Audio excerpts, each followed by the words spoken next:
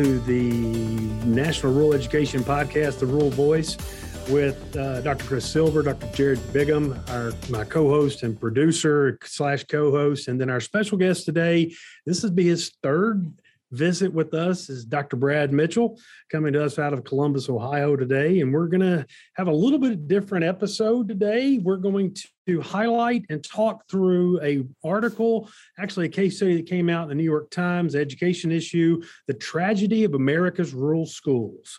Now, as you're listening to this, in the description, Dr. Silver is going to put a link to this story and some highlights and some different things in the description. So we're going to make use of our time. We're going to go directly into this with Dr. Mitchell, Dr. Bigham, and Dr. Silver and myself. So, guys, what's your general thoughts on this case study? And I'll throw it to Brad first, and we'll go from there. Well, thanks for having me back. There is a new book out called Pastoral Song, which is written by a farmer, a third-generation farmer. And he talked about once when his dad, who was the second-generation farmer, was getting lectured to by the local extension agent. The quote was, "My dad despised being preached at by people who clearly had more comfortable lives than he did." And so I think my first response is, New York Times, Tragedy of America's Rural Schools, while an incredibly poignant, emotionally rich story, is just one narrative about what it is like to live in rural America and learn in rural America.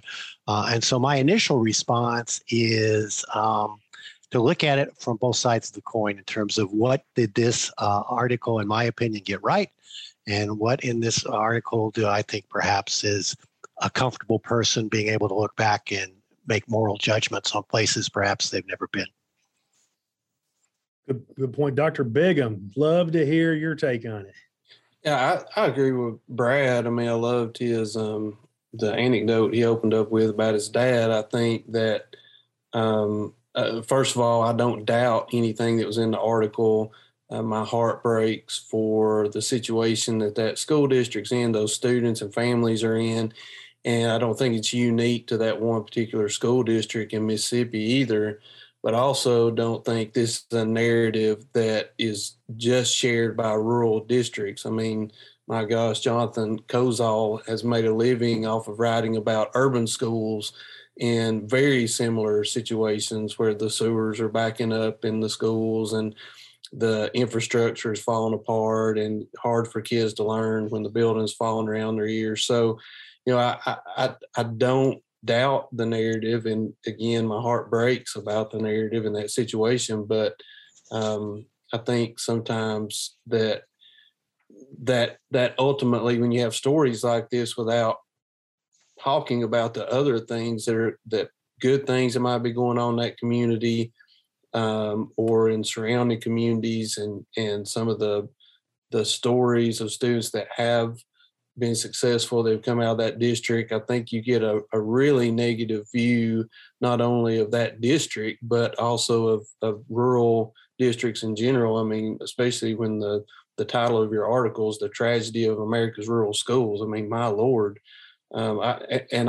What's ironic about this, I literally just finished a series of blogs for Bellwether that's highlighting the good things going on in rural schools across the country. So definitely agree with Brad that there's two sides to every coin. Dr. Silver, what's your take on this lovely piece? Well, let me remind the listeners, my area, I'm in two areas of research. One's, of course, in studying the cognitive aspects of people's religious beliefs. But the other area, and this is actually what I've been doing my current, I'm wrapping up a doctoral program right now in social psych, studying issues of diversity, bias, prejudice, discrimination, and particularly my dissertation's on stigma. The big concern that I have with these kinds of pieces, and I appreciate Brad sort of leading with the fact that, the emotion's very real. And I think that's important. But the other piece of it is that regions are very different. The challenges in every region are very different. And the urban-rural distinction in some cases can be helpful in some contexts, and it's also not helpful in others. So I think that when we are talking about these kinds of local challenges that exist, I think it has to take into the context of those challenges, because every rural system has different challenges. Every state has different challenges. And, rural isn't necessarily bad. In fact, I can't speak for Brad, but I at least know that Alan, Jared, and I, all three come from rural school districts, and we all have our doctorates, and we're all successful, and in some ways, when you read this article, it sort of makes it out like success isn't possible. And I'll tell you right now, working on a farm trained me better to be a graduate student than anything else ever has, because hard work pays off. And, so I'd say that a student might not potentially get that same opportunity in an urban center, but I think we've got to be, and this also, let me say this, Alan, one of the things I appreciate you leading with is this is sort of a case study of one specific person in one specific context at one specific point in time. We got to be real careful about making inferences about larger systematic problems from a single case study. Now, it's not to say that the case study doesn't have its own form of validity and it doesn't have its own form of context and use, but there are so many more narratives out there that range wildly, and a lot of them have the same challenges that are noted in this article, but they're also in different, how can I say this, is like in different forms. So, we can't apply all this to a single case. And I appreciate you saying that, Alan, because I do. I see this almost as a case study. Yeah. And for me, when it came out, it was kind of funny. I was doing a webinar with a group, and then this came out pretty much as the webinar was breaking. So I was getting text messages and hits on Twitter, I guess they would say, I don't know. But anyway, it kind of, I'm gonna be honest with you, it kind of really made me mad when I first got the messages about it, because most of the messages were from people that were not in rural areas. And it was almost like, look at this. What are you going to do now? You see this. What are you going to do about it? And I want to say, hey, you read about it. It pissed you off. Excuse my slang. What are you going to do about it? You're in this together. And that's why I want to take this. And I want to go to Brad with this one. We see this. There's failures in place here. We know there's policies in place and or law that is not helping these schools, especially in Mississippi. So what's your take on the systemic areas of this that we know are hampering this kind of redesign or redo or help in those schools? Great question, Alan. And you and I talked briefly about that. In a way, what I love about the article is that there's an article inside the article that I wish was the next article. And the next article I would title is The Comedy of America's Rural Education Policy. If you break down the definition of comedy, it's a way of looking at the world in which basic values are asserted, but natural laws of getting things done are suspended, where human folly and foolishness come into play. And what I really love about the article, and again, I'm serious, I'd love to have the follow-up article, are the policy and systemic conditions that made it so difficult for that Mississippi school system to succeed. And I'll just give a couple, and then you guys can jump in on that, that are deeply in that article. And I would have made it the lead story, and it got buried. One was the state policy that school bond issues have to get a 60% supermajority approval, something that was passed in the 1950s after Brown versus Board of Education. This district in the story got 55% to build their school of the future, and they failed.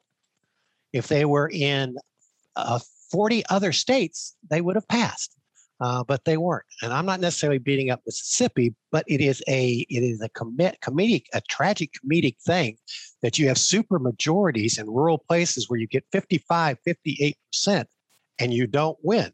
And you don't win because the people that have property and are sending their kids to private schools can essentially veto what you want to do by that policy. Then there's the policy they have in there about consolidation. And the comedy of that is that we know from research that most of the time, consolidation of rural districts do not, A, save money, and B, do not provide more opportunity or increase achievement. And then the third policy is takeover, which is now happening as the end part of this story. And it's tough to find a state in which a takeover of a rural district has been successful on any indicator of any merit and value. So just take consolidation, takeover, and supermajority school bond issues, and you have the comedy of rural education policies that help create the tragedy of American learning in some places, like in that article. Yeah, I would agree. And I think West Virginia, you go ask those folks about rural school takeover and consolidation, I don't know if they can find a positive story coming out of there either. So I think that's a great point. Jared, you got something on this? Yeah, I was just going to say also, I think that the points, the counter narrative that those points also present, Brad, is that when you read the article on its face, or even if you skim through it, it may seem like that community is just apathetic about education. They don't care about it. Surely to goodness, if they really cared, they would have passed a bond issue. And here they've let the state take it over and all the consolidation. When in fact, I mean, if you read it and analyze it, the community was not in favor of the consolidation. I mean, there was a lot of pushback on the consolidation. And so they were, which is indicative of pride in their local community schools. They didn't want to join with another district. So there's one counter narrative.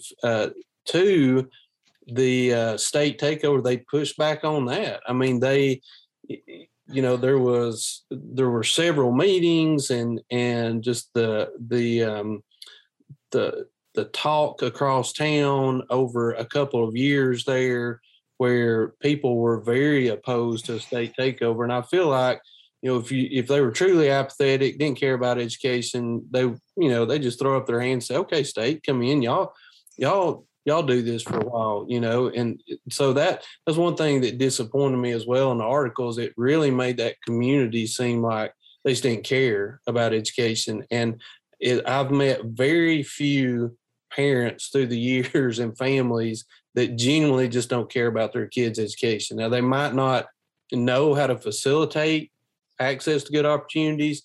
They may be just ignorant of opportunities out there, not ignorant as in their mental capacity, but just they don't know what they don't know. Now, that may play into it, but it definitely was a lack of caring on the part of those families of the students that were in those schools. And so, I mean, I've seen this just down the road with a little local rural elementary school that closed about 20 years ago, and it only had 77 students in it. It was a K-6 school, and it was falling apart around the students. It flooded every time it rained. But you talk about a community, I mean, there was almost gun violence over the shutting down of this school and consolidating it with another elementary school, because they had been their community school there for about 50, 60 years. And so that also really irritated me, that there was no sense of pride in that community to be found, when I just think that the whole story wasn't told. And Jared, I want to double down on your point and play up the point again about the comedy of rural education policy, but it's laughable. Take human nature. How laughable is that a community, a low resource community, who has had 30 to 40 years of discriminatory policies to keep them from succeeding, passed by 55% to say a new school, we are going to invest in our future, which is on the taxes for our stuff, is going to be significantly more impactful than on people of richer means. How laughable is it to say, after you've done that and you won but didn't win, we are now going to take you over? I mean, that goes against every law of human nature. They showed ownership, they showed responsibility, they showed sacrifice with the last bit of hope. And what happens with the policy infrastructure? No, when you win, you lose. And then when you lose, you get taken over. Anything about people in farming communities, people who have lived in farming communities, they know that is a story of people who are always trying and often failing to overcome natural constraints, weather. You can do all the great seeding and all the great preparation. And then if you get a thunderstorm or get wiped out, you get wiped out, but you adapt, you respond, you get with your neighbors and you replow. How are they going to replow down there after this? They bellied up to the bar, 55% of them. And they didn't get it. And then they're going to be taken over and lose the sense of ownership and stewardship. It is prime failure. It is prime. Why should I care about my local community if that's the way the system is going to play it? There's also, I think there's one other element here, if you don't mind me being the psychologist for a second, but I think there's another element here is that a lot of rural folks take pride in who they are, where, how they work, their social elements. And then to have another organization, outside organization in many respects, come in and tell them you're messing up. Are you going to be open to listening, or are you going to feel defensive? I mean, I'm throwing that out as just a classic psychology paradigm, because chances are if you come in and tell me I'm doing everything wrong, how open am I going to be to change, versus looking at it constructively of what are some things that we can do at the local level to get buy-in from the community and get buy-in from administration and teachers, and the more collaborative approach, as opposed to the top-down approach of you messed up, so here's what's going to happen. Brad and Jared and Chris, great points. And here's Brad, you the thing that struck me with what you said is you got people that are battling probably, like you said, 40 to 50 years of policy that we know is not working in their favor. And but you still see hope in some parts of that article or that case study of people saying, well, maybe it'll be different this time. If we get a new superintendent with limited resources, maybe they can make a difference. And that's hope. But the system is fixed against them. So I'm bringing this up for the group.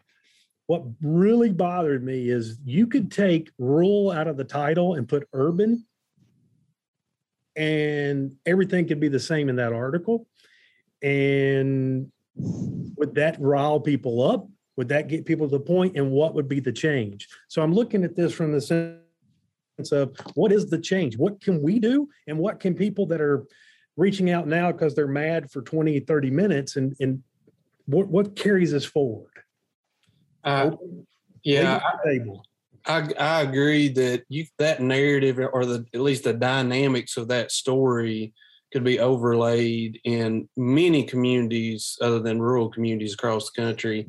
And I guess that if I try to pull a positive out of every situation, I think there is a positive to pull out of this, that it hopefully shines a light on not a tragedy happening in a rural education system, but just a tragedy happening in our education system, period, that also plays out in other communities, other urban areas in our country.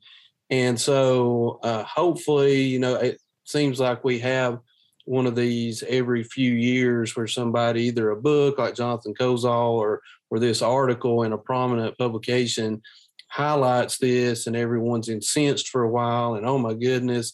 But the people that really empower, and the decision makers, the people in control of resources, people like us in some ways, that we get incensed, but it doesn't touch us specifically. So I think it's easy to get upset, preach for a little while, but really not a lot of action steps take place. So I love you pinning on us a little bit, Dr. Pratt, that, what are we going to do about this? And I think that is the question. In your point, you were talking before, I can't remember if you talked about this on the podcast or before, when we were just having a conversation about when the article was sent to you and people started blowing you up on text and on Twitter.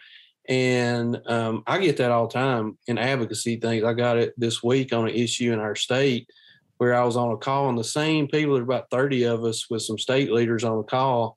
And I said some things, and people on this same call like, text me, way to go, good job. And I'm like, I don't need silent assent, to to help this cause. Like I need vocal dissent, that if anything's going to happen, or if we're going to really make some change. And so I think it's that's ultimately, out of all this, are we just going to get upset, do a podcast about it, and other people that read it get upset about the narrative as portraying rural schools? Or are we going to actually do something and motivate that that silent group out there that silently disapproves of it, but what are we vocally going to do? What are some action steps we can do, not just on the rural side of this, but just education in general, where instances of this are taking place? So I respectfully disagree with you, Dr. Pratt, slightly on you could replace this with urban and rural. I think this is very, very rural in three ways. One is you're usually in urban reform, or education reform, they don't have to fight for attention. They get the attention. And again, the rural, the American education policy system from Title I on is set up in their favor for that. And I'm not knocking that. There are a lot of low income and needy and equity issues that need to be dealt with there. But I think one thing here that's very rural is how do you get and sustain attention? And like Jared said, is this going to be a feel bad story that makes us go, woe is us, woe is us? Or is this a litmus test that the people are trying out right now in the off-year election, in which, once again, rural votes in 2022 and 2024 are going to be important to see if there is a rural education policy, not just educational policy agenda that can get the attention of suburban and urban folks for political consequences and political careers. So I do think there's something there about how this might spark attention and who. Secondly, the champions for this, and this is what Jared is saying, who are going to be the partners to move forward to this. And unfortunately, in too many rural places, in my humble opinion, often the policy political champions of rural places are not necessarily pushing for rural education policy reforms on these systemic issues that we're talking about. In fact, sometimes they can be the greatest enemies to rural education policy moving forward in a fair and effective fashion, even though they're publicly elected from those rural areas. So how do we get the local champions to understand this isn't just a feel-good story, but this is a story about economic, social, and educational justice and prosperity in moving forward? And then the third, where I don't think it's urban, is this has got to be regional. This got to be a regional story.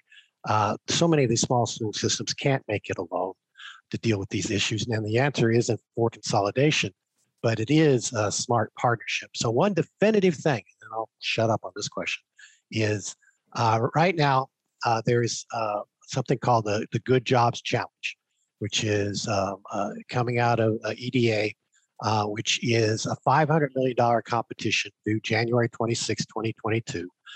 That is a regional approach to help regional communities come together around their most important industry sectors, whether it be agriculture, engineering, energy, whatever it might be, and really develop school-to-work pathways that can really grow and keep talent in regions. That's a definitive thing that this article could help sponsor. Because another tragedy of this story is that the schools have lost that deep connection to the future of their communities. And so policy opportunities like the Good Jobs Challenge are something we should take on. I'm sorry. Go ahead. No, I agree with you 100%. And I also agree with you calling me out on that, because I should have been more specific. I'll say this.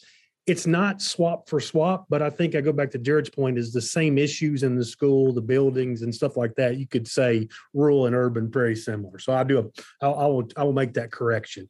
Hey, can I say this? I'm sorry, Dr. Pratt, but to also, I want to, probably the only time I defend you, Pratt, is when Brad's on here, and he and I disagree on stuff sometimes. But I do, and that's the reason I said, like, the dynamics of the story, but also a huge difference that I will admit, Brad, is that in an urban setting, you'd probably be able to stand on the roof of that school and throw a rock and hit 4 or 5 foundations that will give money to offset the gaps from the state and federal dollars, where in most rural communities, you do not have as many wraparound supports like foundations that they do in urban settings. So can I push back for 1 second? Oh, no. On me or Brad? You can't both on that one. Because here's the thing. You can look on top of the building, stand on top of the building, see foundations, do that, but they're not getting anything better results and a lot of times than with the rural schools that don't have the resources. So I think that's what made me mad is some of these folks that were kind of coming from the urban side saying, look at this problem, dear God. And I want to say, look in the mirror before you start judging us. And but I want to find a solution. So I'm not trying to be sensitive to it, but yeah, I kind of am in a way. So love to hear your thoughts.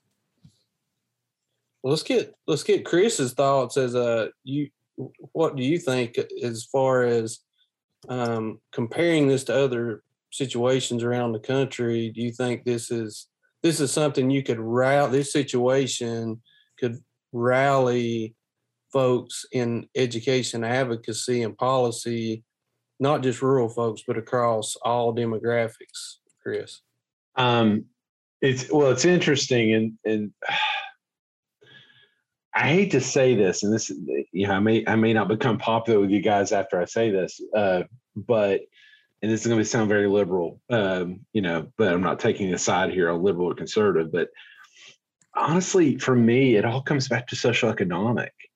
I think if you start there and then look at other variables like the demographics of like race and ethnicity, that, those kinds of things, and then move out to Brad's point, which I was going to pipe in, and then Brad stole my thunder, which I appreciate, Brad. I was going to say, and then align the educational needs with market need, right? So that's where, Jared, some of your kinds of advocacy could become important, because if you can coordinate business and industry with education, I think that's really where it comes down to. And of course, my solution, y'all aren't going to be very surprised by this, is there needs to be clear assessment of the need by location.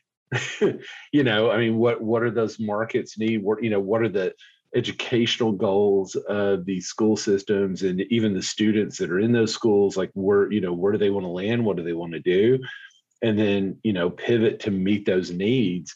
But I honestly really firmly believe the more I do research in diversity, because I'm a diversity advocate, actually, I very much are pro diversity initiatives in many respects. But at the same time, we've got to widen the variables to really try to get at some of these things to offer the best benefit back to, the citizens, citizens and students that are going to be the future of America. And that's in some ways where the article really hits a point with me about, we have these systematic problems, but making these huge brush strokes of that rural education's in decline, or that there's these massive systematic problems and things like that, really takes away from the variety of narratives that are out there that are just as pertinent as that narrative, have similar challenges to that narrative, but then also have major differences. And that's the part that concerns me the most about these kinds of these large brushstrokes articles. Yeah, we need to rally, but we also need to rally intelligently. And I think, Brad, that may be the point you're kind of making here. Yeah, and go off of Alan's point, 3 definitive tactical rallying actions. One, I think the New York Times should listen to this podcast, and they should solicit from Dr. Pratt an op-ed about the comedy of rural education policy. Here. I agree with that. That's one. Second rally is that the U.S. Department of Education, who I don't think yet has identified its rural liaison, and the Biden administration, who has said that coordinated, comprehensive rural policy is important. Time to step up or shut up. So the second innovative thing is for this to rally around definitive rural policy, and in relationship to that, education with commerce, with labor, with USDA. And I would say USDA, if you want to find any federal department that over the years, up and down, have had a more comprehensive, less damaging to a certain extent to federal policy in rural places, it's USDA. They are constantly trying to create the right systems for small rural family farmers to farm viably. I'd like the same approach for small rural schools to teach viably and to learn viably. And what are the viability issues, and not just the test scores, that are necessary from broadband to whatever to have rich soil in which you can grow your next crop? whether it be students or corn. So the second thing would be the federal comprehensive approach to this. And then the third would be to send this podcast to the aid of every governor in this state and say, do you have an rural policy with particular rural education policy? And are you looking at the systemic issues that actually make things worse and not make things better? Those would be three things I would do to rally. Yeah, Brett, I agree with you on your 3 points. Other than the fact that I don't want to write the op-ed by myself, that would be number one. I'll help you with that. Dr. Pratt. Jared, thank you so much. But I would let's think about the regional approach. You mentioned that earlier. I think that's the key. And I also think if you come to our conference in the fall, you can meet with Brad, myself, and Jared and some others, and we can talk about that regional approach as well. So, Brad, I'll tee that up for you to talk through that a little bit. Sure. And Jared and others know much more about this because they've been involved in this at a much more ground level, or grassroots level. But I can share three things, I think. One, with any regional approach, it's got to involve multi-sector leadership that fundamentally are leaders that get that they can't do it alone. And I've been in too many places where either the superintendent or the mayor or the county commissioners think they can do it alone. And go down their own interest for whatever reason. You got to really cultivate regional leadership that say, we can't do this alone. While we respect the identity of each individual community in the region, we've also got to figure out smarter ways to work together with real outcomes. So the leadership imperative is one. Secondly, any regional success I've ever seen, it's got to have a backbone organization. It's got to have somebody that's a group that's Switzerland, that can convene, have the authority to convene, has the power to pursue grants and resources to get things done. But you need a backbone organization for a regional approach. And then the third thing is you need some kind of accountability dashboard that gets not at just the outcomes like test scores, but like, again, that's what I was saying earlier, the viability of systems, the viability of policy, and the resources to get things done. If you don't have those structures in a regional approach, you're just not going to get things done. Jared, I know you work with this often. I don't know if you want to extend upon that or disagree with me. No, Brad, I completely agree with you. Actually, I think that even though the dynamics of this situation, I believe, are similar in other communities across the state, every community is a little bit different. Every state's a little bit different. And so you're exactly right. That coalition of the willing, not just a coalition. There's a friend of ours that Pratt and I work with. He always promotes, like, if you're going to put a group, well, friend of yours too, Brad, Joe T. Yeah. When you put a coalition together, it has to be a coalition of the willing. You don't want to drag organizations by the hair of their head to this table. And it definitely needs to be somebody with street cred, that you're more like a Switzerland, that that can be a valued convener, be a critical partner, but also don't just bring the ed folks to the table. It's got to be industry leaders. It's got to be policymakers. It's got to be K-12, post-secondary. It's got to be multi-sector. And it really, to be frank, I think it needs to be more industry-led than it does in the K-12 space, because they're the ones that should demand better from that school system and their state, and supports for that school system from the state.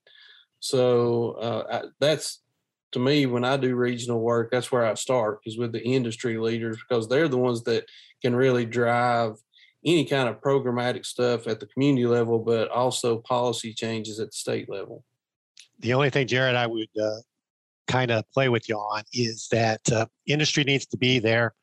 But as you know, there are many rural places. Another reason you go regional is you have more chance to get at industries, because many rural communities don't have access to industry. But other than that, I think it should be, I like the phrase work-led and not employer-led, because a lot of this is entrepreneurial. A lot of this is small business, particularly in rural. A lot of this is the gig economy. A lot of this is a post-COVID world where millions of people are reassessing what is work, what kind of work they want to do, how much they get paid for that work, work-life balance. And so I would just broaden that a bit to say work-led regional initiatives in terms of what is quality, dignified, meaningful work that grows individual and regional prosperity. Employers are involved, but so are entrepreneurs, and so are small businesses to make that happen. So that's the only thing I'd push back I like it. That's a great point. And you're right. A lot of isolated rural communities, some of them you have to draw a circle of an hour and a half commute for them to get to a living wage career. Yep. So yeah, great point. Well, I'm going to close us out before we get to preaching too much and my blood pressure goes up anymore. I think what has helped that quite a bit is the action steps. I feel like that, Brad, you helped us frame up and how we can do more than just get mad about this. And I won't say that it. Well, yeah, it does make me mad. Start saying it doesn't make me, but I do give the author credit for at least going down and immersing in that community. I just wish that there are definitely positive things that are happening in that community. I wish some of those could have been highlighted.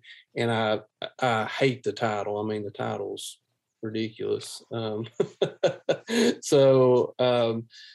Thanks, Brad, for joining us today. Any closing thoughts before I wrap us up, or Chris? I'll let Chris go first, and then I got something real quick. No, I was going to say I appreciate the opportunity to have these kind of very frank discussions. I'd also remind our listeners that the opinions of myself, Dr. Bigham, Dr. Pratt, and Dr. Mitchell are our own and not by any organizations that we're affiliated with. But I would also just like the viewers to know that it is these kinds of hard conversations that are how we move forward. And sometimes we have to have them. And so we appreciate the listeners being open, have an open mind to listen to a variety of perspectives. And thank you.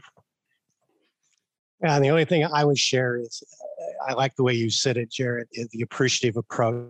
I'm a firm believer that the future of the entire planet deals with rural learning, living, and livelihood. It is huge in terms of energy. It is huge in terms of food. It is huge in terms of climate. And just to give you a stat that blew my mind, might not blow your mind, and I know that not all rural is agriculture, but the heart of all rural places is agriculture. There, out of the 8 billion people on this planet, 2 billion of them are farmers.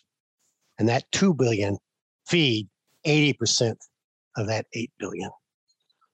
That just blows my mind and almost all those 2 billion small farmers are doing it with crop rotation, smart farming, enriching the soil, and getting by. I just don't want indigenous knowledge and rural ways of life that are productive and open and civic and democratic. We need to value those things a great deal more. And the tragedy of America's rural schools didn't look at that. And at the end of the day, 55% voted for that levy, which are like 2 billion farmers feeding 80% of the world's population. That is great. And Brad, I appreciate that. That is so true. And Jared, you can close us out, but I'll just say this was not for me, not a slam on the author or the New York Times. It was just things that we found missing or things that we were kind of bugged us a little bit. So it's been as Paul Harvey would say, this is the rest of the story. Yeah, it makes you feel a little bit better to talk about it. So Jared, wrap us up here and we'll close it out. Yeah, honestly, I think that the article could have been better served and it would have helped my blood pressure if you just changed a couple words in the title instead of the tragedy of America's rural schools, maybe a tragedy in a rural school district or in a rural district, something, or rural community, because it's not just about the schools, it's really about that community. So I got aggravated that I feel like it's really portraying in a blanket way what rural America, rural education looks like right now. So I'll do the rest of my venting on Twitter, and thank our listeners for joining us. And don't stay a part of that silent solidarity. You know, if this has upset you, aggravated you, that a community is suffering under some of these circumstances, or that rural education was portrayed in this way. I mean, Brad laid out some great action steps that we definitely can get behind. So let's activate and use this as a catalyst. So thanks for joining. Look forward to getting this group together again in the future. The views and opinions expressed in this podcast and website are those of Dr. Alan Pratt, Dr. Jared Bingham, and Dr. Christopher F. Silver, and do not represent the affiliated universities and or any organization affiliated with the hosts.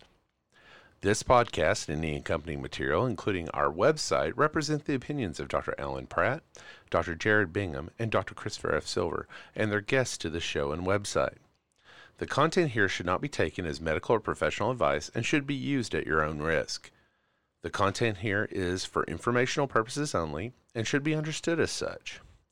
The Rural Voice podcast or its hosts do not endorse, approve, recommend, or certify any information, product, process, service, or organization presented or mentioned in this podcast, and the information from this podcast should not be referenced in any way to imply such approval or endorsement. Further, the content of this podcast are the property of the National Rural Education Association and are protected under U.S. and international copyright and trademark law. No other use, including without limitation, reproduction, retransmission, or editing of this podcast may be made without prior written permission. By listening to this podcast, you agree to the terms and conditions, and while we make every effort to ensure that the information that we are sharing is accurate, we welcome any comments, suggestions, or corrections of errors. Thank you.